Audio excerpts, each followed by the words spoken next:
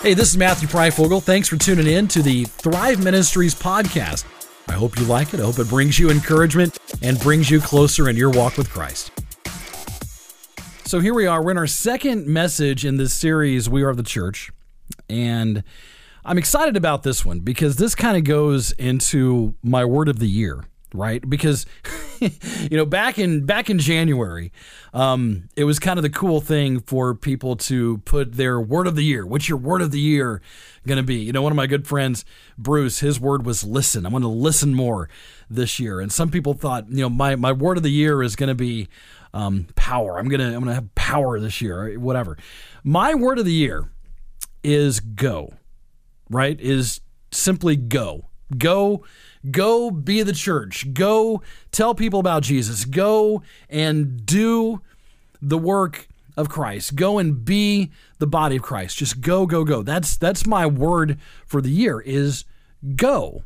And so with that in mind, right, think about the people around you. Think about the people you're closest with every single day. Think about your coworkers. Think about your family. Think about just people that you come in contact with on a regular basis. Think about them. And of those people that you're around, which of those people are lost? And I don't mean like which of those people are just, confused on a daily basis. That list could be extraordinarily long. But which of those people are lost? Which of those people don't know the love of Jesus? Which of those people don't have that, right? And if you were to write their names down, who would that be? Who would that be in your life that doesn't know Jesus? And if that's you listening right now, then hopefully this gets to you. But what I want you to do is think about those names. All right, think about those names of the people around you. Write them down. All right, write them down on a piece of paper, and then pray for them. And then simply pray for them. Don't do anything. Just simply pray for those people. Pray that their hearts are softened. Pray that whatever walls they've built up, that those walls have been come down. That they be open to receive the love of Jesus. Just pray for these people. What a great first step in going to someone is to pray for them. And that's what I would like for you to do. I would also suggest that you pray for yourself to keep living a life that's a good example to others, because there's no better way to bring people to Jesus than to be an example of what having Jesus in your life looks like. And so I would pray that you keep living a life that's a good example to other people. Show people what being a Christian really looks like, that you're full of love and joy and peace and patience and all these things. And then I would also suggest that you pray for the right words to give them. Should the door be open, that you have the right words to say to them, and that's something you can pray for. And so with that being said, who's on your list? How many people would you like to see brought to Christ? I know that sounds like a lot, doesn't it? It sounds like a tall order. But I promise you this, all right? If you believe nothing else, I promise you this, things like this can be done because through our faith in Jesus Christ, all right, through our faith in Jesus Christ, that he died on the cross, that he was resurrected, that we are given and we are empowered by this amazing gift called the Holy Spirit. Now, last week, I told you this story of how I was at the great banquet, and it was laid on my heart to pray with my dad. This is something I'd never done before. All right, I was uncomfortable doing this because that's not the relationship that my dad and I have. It's not the way that we are with one another. It's just not. If you remember the story or haven't heard it, he was about to have a colonoscopy, and he was absolutely scared to death. mean, he was convinced that he was going to have this colonoscopy. He was going to be told that he has colon cancer and that he was a goner. I mean, he was flat out convinced of this. But it was laid on my heart to pray with my dad. Not pray for my dad, but pray with my dad. There's a huge difference there. One, not so bad. One, quite uncomfortable. But it was laid on my heart to pray with my dad. So my wife and I, my family, we made plans to have lunch at Mom and Dad's house. And all the way I kept praying. All right, we're in the car and I kept praying, Lord, please help me through this. Give me the right words, Lord. Please give me the strength. Get me through this. And looking back, it was a Sunday afternoon. Looking back on that Sunday afternoon, I now know beyond the shadow of a doubt that the Holy Spirit was with me. I know that the Holy Spirit gave me the job of praying with my dad. I also know that the Holy Spirit empowered me to do it. And that's because when you receive that Holy Spirit gives you power. And so when we talk about going to be a witness to other people, when we talk about sharing our stories, letting people know how Jesus has worked in our lives, I mean, it can be daunting. It can be intimidating. It can be scary. But here's the thing, that's okay because we never, ever, ever have to do it alone. So when Jesus sent his apostles, when he sent the disciples and when he sent them out into the world to spread the news of the gospel, he promised them that they would never do it alone. He promised them the gift of the Holy Spirit. Now, in the book of Acts, chapter 1, verses 4 through 8, it says this: on one occasion, while he was eating with them, he gave them this command: do not leave Jerusalem, but wait for the gift my Father promised, which you have heard me speak about. For John baptized with water, but in a few days you will be baptized with the Holy Spirit. Then they gathered around him and asked him, Lord, are you at this time going to restore the kingdom to Israel?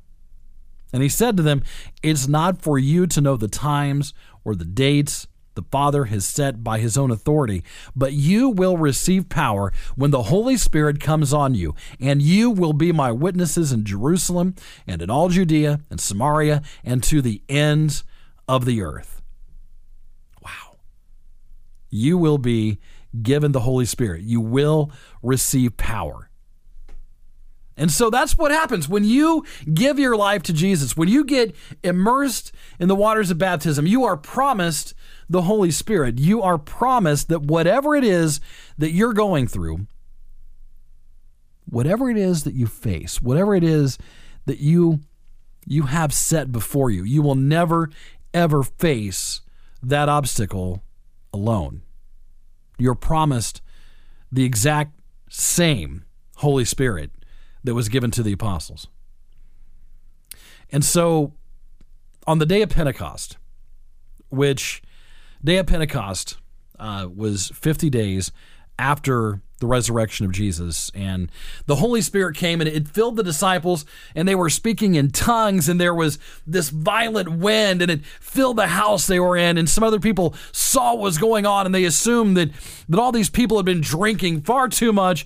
And that's when Peter got up and Peter addressed the crowd, and he gave this incredibly powerful message.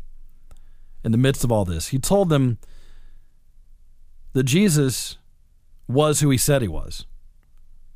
So here are these people that are watching these disciples, and they're like, man, they've been out partying too much. They are far too drunk for any of this. And Peter stands up and he's like, you know what? Listen, Jesus was who he said he was. He was the Son of God. He proved it through the things he did, the miracles he performed. And then in Acts 2, verses 36 to 38, says this: therefore, let all Israel be assured of this, God has made this Jesus, whom you crucified, both Lord and Messiah. When the people heard this, they were cut to the heart, and said to Peter and the other apostles, "Brothers, what shall we do?" Peter replied, "Repent. Repent and be baptized, every one of you, in the name of Jesus Christ for the forgiveness of your sins, and you will receive the gift of the Holy Spirit." So it's through Jesus, it's through our relationship with Jesus that we are promised this amazing gift of the Holy Spirit. We are promised this gift that allows us to do some absolutely amazing things. But here's the thing, here's the whole crux of this. You have to pursue it. You have to keep asking God to fill you up with the Holy Spirit. You have to search for the Holy Spirit to lead and guide you. And here's the thing. I know what you're thinking. You're probably saying, "But I'm not special. I'm not them. I'm not like the disciples of Jesus. I wasn't around then. I wasn't Peter. That's not me. That's not who I am." And I'm going to tell you this: when you look at the 12 disciples, they were all just ordinary guys. I mean, they were fishermen, they were tradesmen, they were businessmen, even a tax collector. They were ordinary guys. And if you were to look at them from the outside, you wouldn't immediately think that they were capable of doing anything that great. And that's, like I said, that's kind of how we look at ourselves, right? That we aren't capable of doing great things. Well, I'm just little old me. I'm not good enough. I'm not big enough. I'm not brash enough. I can't do something like the apostles did. That's them. They're the apostles. I'm just me.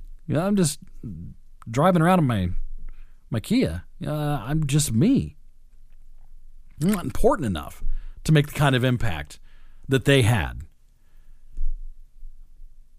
But I'm here to tell you, we are. I'm here to tell you that you are important enough to make the kind of impact that they had, right? And that's because the 12 disciples, they were strengthened through the Holy Spirit being with them. They were able to do something amazing. They were able to go out, there's my word, to go and spread the gospel like wildfire.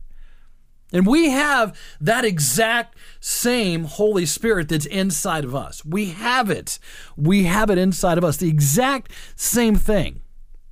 Which, if you think about it, is just absolutely amazing.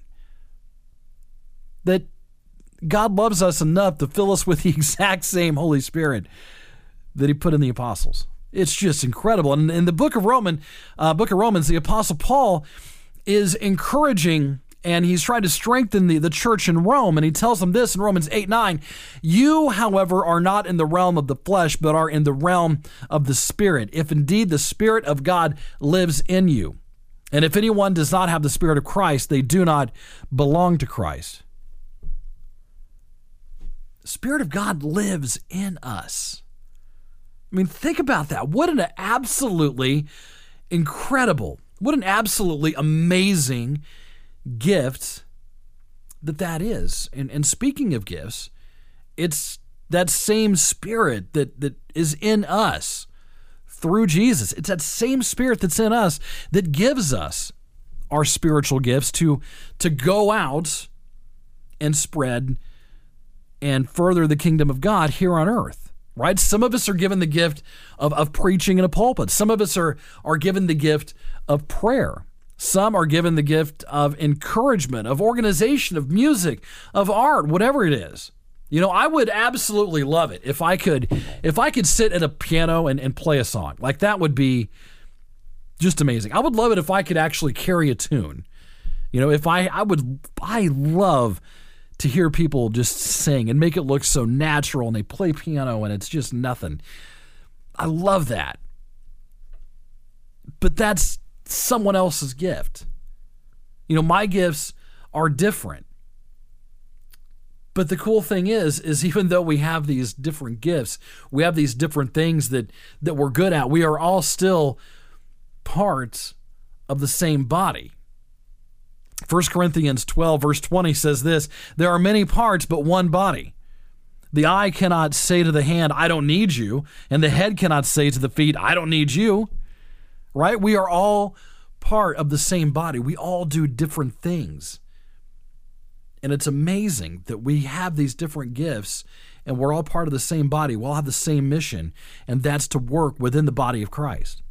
You know, my wife is exceptional, and I mean exceptional, at organization. She excels at putting events together, at making sure that all these details are lined up. Nothing is overlooked. That's her gift. You know, and every single one of us has something we can do that shows others what being a Christian is all about. And if you aren't sure what that gift is, pray about it. See what you're led to do. See where it is that God wants you to go. Focus on how the Holy Spirit is working inside you, because the Holy Spirit gives us power within ourselves, right? Because so far we've talked about the Holy Spirit empowering us and using us for external uses, sharing the gospel, using our talents, going and doing, right? Those are kind of external things. But what happens when we focus on the Holy Spirit working inside of us, right? We're amazing. We're able to do some really amazing things within ourselves. Our relationships with other people can change. Marriages can be saved. We can overcome whatever sin in our lives that's keeping us from a complete relationship with Jesus. We can overcome that sin. We can overcome those things that we have put between us and Christ. We can overcome these things through the power and the gift of the Holy Spirit. Because when we seek out the Holy Spirit, when we start to focus our lives on Jesus, on the Word of God, our lives can and they will be transformed, right? All this anger that you've held on to for whatever reason, all this anger that you hold on to will melt away. The walls that you build up around yourself that keep others out, they will come down. And when you go through something like that, then you become empowered. You become empowered to share it with others, to let others know how it is that Jesus is working in your life. And I think it goes back to sharing your story. You know, what's your story? What was your life like before knowing Jesus? You know, for me personally, if I were to be honest, my life before I really understood Jesus, my whole life was cheap grace. My whole life was absolutely cheap grace. I can do what I want. I can act what I want. I can consume whatever I want. I can act in ways that are completely awful. But at the end of the day, if I ask for forgiveness, I am good to go. My life was full of cheap grace. I know better now, but that was what my life was before I knew Jesus. And then ask yourself this: what were the reasons you felt the need for Jesus? How did you come to trust in Christ? And then how are you different now? You know, how are you different now? You know, again, for me personally, I truly came to trust Christ when I was around a group of guys that unconditionally loved me. Didn't know me from Adam. Didn't know me from anybody. But loved me unconditionally. And I knew then there was something about this. I knew then I could put my trust in Christ because that's what these guys did. And it was just, my eyes were open. My walls came down. Oh, it was fantastic. And so how are you different now?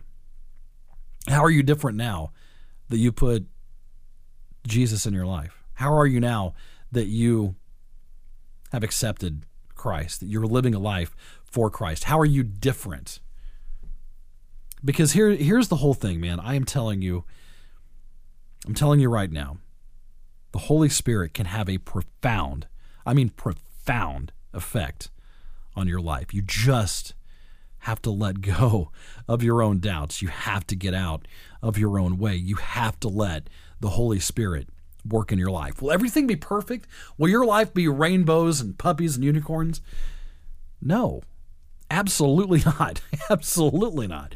In fact, a lot of the things Jesus tells us is, you know, not being troubled and to trust in him. And, a lot of the Old Testament is God telling people to believe in him and to put their trust in him, and he'll be with them.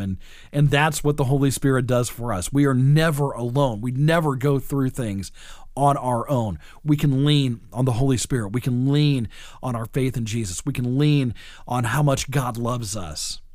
We can lean on these things, and they will bring us through pretty much anything that is thrown at us. Because it's amazing when you step back and look at it, that Jesus loves us so much that we are guaranteed the gift of the Holy Spirit. And it's through what he did for us on the cross that we're given this amazing gift that empowers us to do these amazing things. And you are empowered. I'm telling you right now, you are empowered to be the person God wants you to be. You are empowered to live your life like a true child of God. You are empowered to do these things through Jesus Christ. And I pray that you be open for that. Would you pray with me? Lord and Heavenly Father, we thank you so much for loving us like you do.